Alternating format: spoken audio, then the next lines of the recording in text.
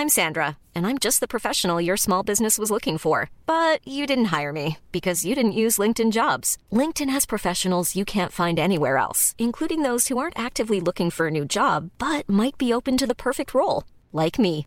In a given month, over 70% of LinkedIn users don't visit other leading job sites. So if you're not looking on LinkedIn, you'll miss out on great candidates like Sandra. Start hiring professionals like a professional. Post your free job on linkedin.com/people today.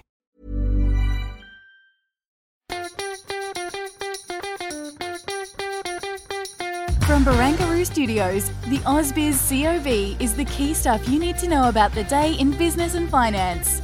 Well, hello. It is July the 21st. You are listening to the COB podcast here at AusBiz. I'm your host, David Scott, joined today, yet again, by Carl Rodder. Carl, welcome back and another day of games. Yeah, another day of games. Waited till the very last minute to turn into positive territory. I mean, I suppose we were flat all day, but it was a very late rally. I don't know if you can make much of it, but we finished up 0.5% on the ASX 200, so yeah, happy days. What do you reckon about the speculative end of the market? It's been rallying pretty hard recently, and I can call that. Yeah, I don't know. It is speculative. A lot of them are business models that have been unproven through the business cycle. Small caps. Just mooning, going left, right, and centre at the moment. We've got the poster child for that particular sort of stock today now on Wall Street. Tesla out with its quarterly results.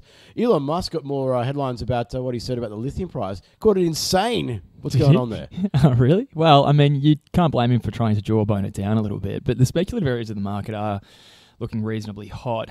We had some news flow out here and there in the pockets of the market that we'll talk a bit in a second about that have perhaps put a rocket up to some of these names. But I always find it interesting. I used to have this conversation with the dealers on the desk at IG about how much an actual short squeeze in pockets of the market can drive an overall index or not. Some of them thought it was BS, you know, all that kind of stuff. It's just, too big, too liquid, too much going on.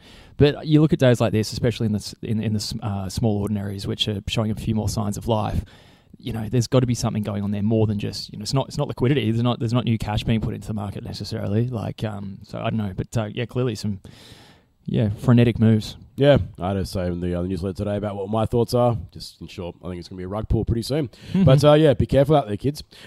Speaking of some of the moves we saw today that were just mammoth. Telex up a lazy 20.2%. It released a quarterly. Zip 15.8%. If you don't mind. Yeah. Look, it was not too long ago, only a couple of weeks ago, it was trading the low 40-cent region. Yeah. Now it's in the high 60-cent region. I think it's over 70s, isn't it? Or did it close off the day's highs? Oh, look, probably the way it was going, mooning into the close. It was 14%. It was rocketing higher as well. We were lucky enough to have a chat with Peter Gray, of course, one of the co-founders there of Zip on the program today. The buy now, pay later model. Look, a lot of people have got doubts now. There's a lot of people who were believers earlier on. Where do we stand with buy now, pay later? Because we've got not only just a change of macro conditions, I know people talking about a recession and the like, but then on the other side of the equation, you have these big boppers coming into the space like Apple. Yeah, I mean, I don't know. Like, the thing for me going forward in that space is that it's consumer credit as far as I'm concerned. So when I think of it as being consumer credit, I would want to invest in companies that have big, strong balance sheets and a big brand that means that it can grow its market and consolidate its market without disruptors coming in too easily.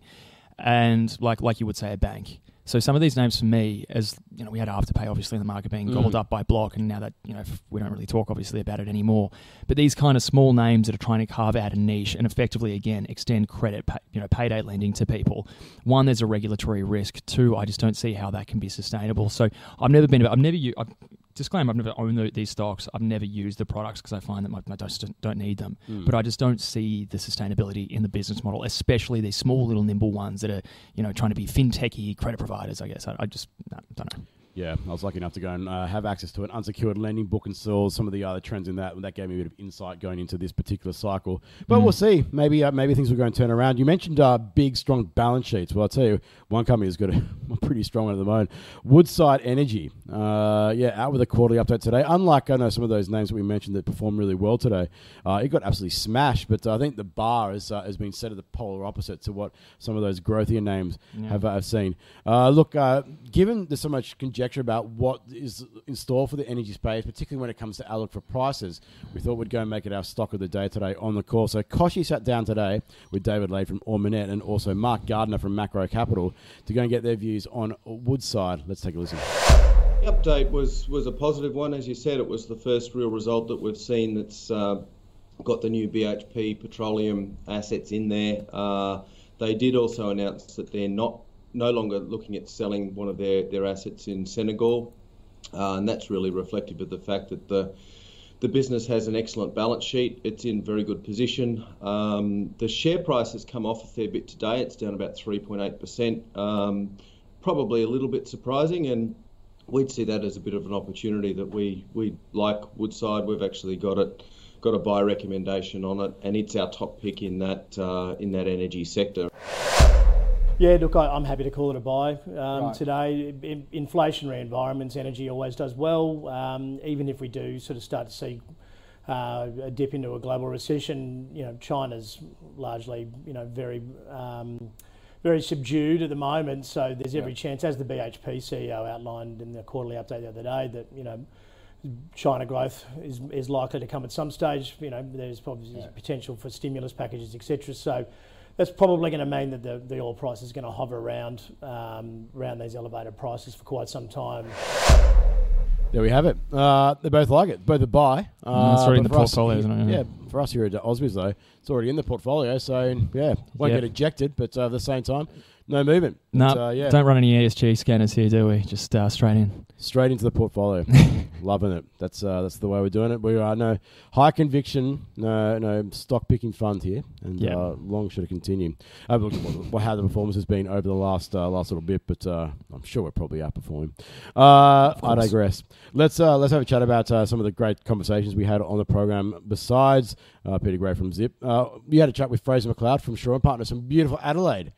Big shout out to Grange Surf Lifesaving Club as well. A member that both Fraser and myself are. Blue chip. Wow. Yeah. How's Fraser feeling at the moment? Chipper about how the equity market's performing? Well, I mean, I'll paraphrase what he said is that we shouldn't have been too bullish at the top, and that means we shouldn't be too bearish at the bottom. So that was the sort of sage wisdom that kind of was the common thread through everything that he kind of provided today. But it was really good. I mean, I know, as we know, we often get emails saying that people really do want those recommendations or tips or guidance as to what they should buy and why.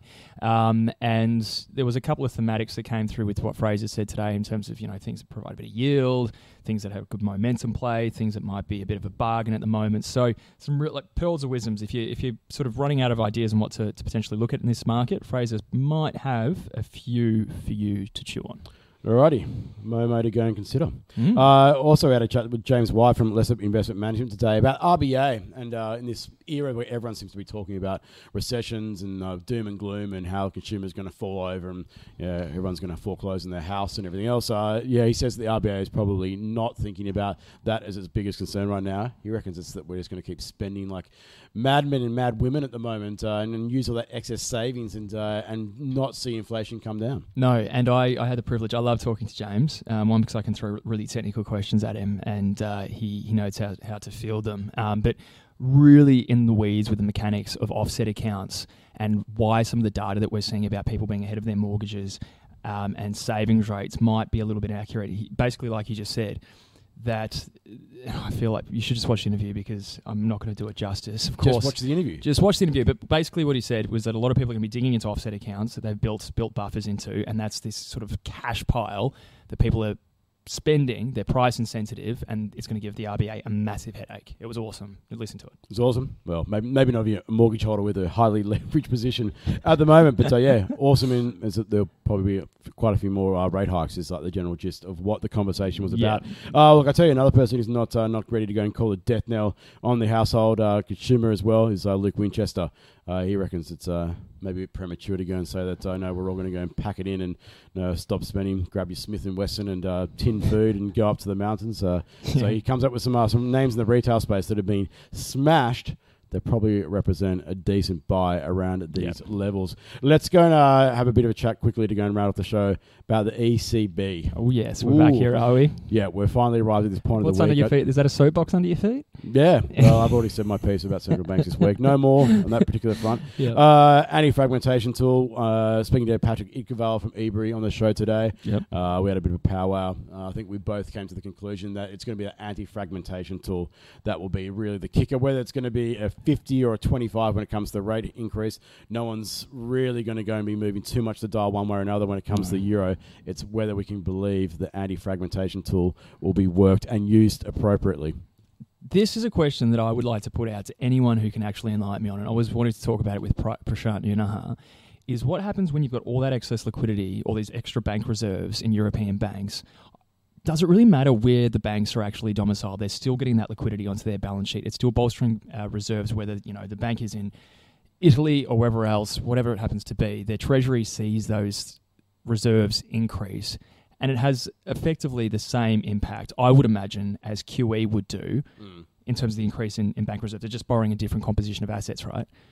I want someone to explain that to me. I want to try and figure that, because that is, for me, because it has such a huge impact on whether they're actually going to be tightening policy enough to bring inflation down. Yeah, I think that there's general consensus at the moment that if there is going to be any changes, it'll just be adding to that balance sheet size there at the ECB, rather than actually going and doing anything to go and decline it and reinvesting proceeds as well. You'd imagine they'll probably be expanding as well. But the mechanics, we're speculating about potentially what or may or may not come at the moment. Who knows? Yeah. Over to you, Christine Lagarde. Madame Lagarde. Yeah, it's going to be interesting. Lagarde. I'm looking forward to seeing on Twitter. No doubt tonight we'll have there's something like the guesses. Jean-Claude Trichet, Draghi used to have like the ties and all that kind of stuff.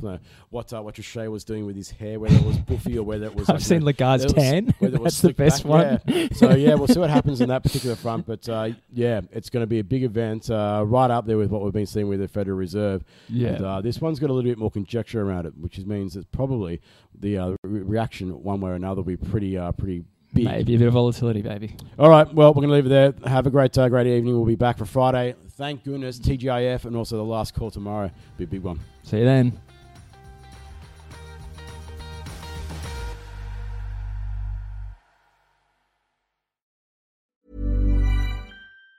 Planning for your next trip? Elevate your travel style with Quince. Quince has all the jet-setting essentials you'll want for your next getaway, like European linen, premium luggage options, buttery soft Italian leather bags, and so much more. And it's all priced at 50 to 80% less than similar brands. Plus, Quince only works with factories that use safe and ethical manufacturing practices. Pack your bags with high-quality essentials you'll be wearing for vacations to come with Quince. Go to quince.com/trip for free shipping and 365-day returns.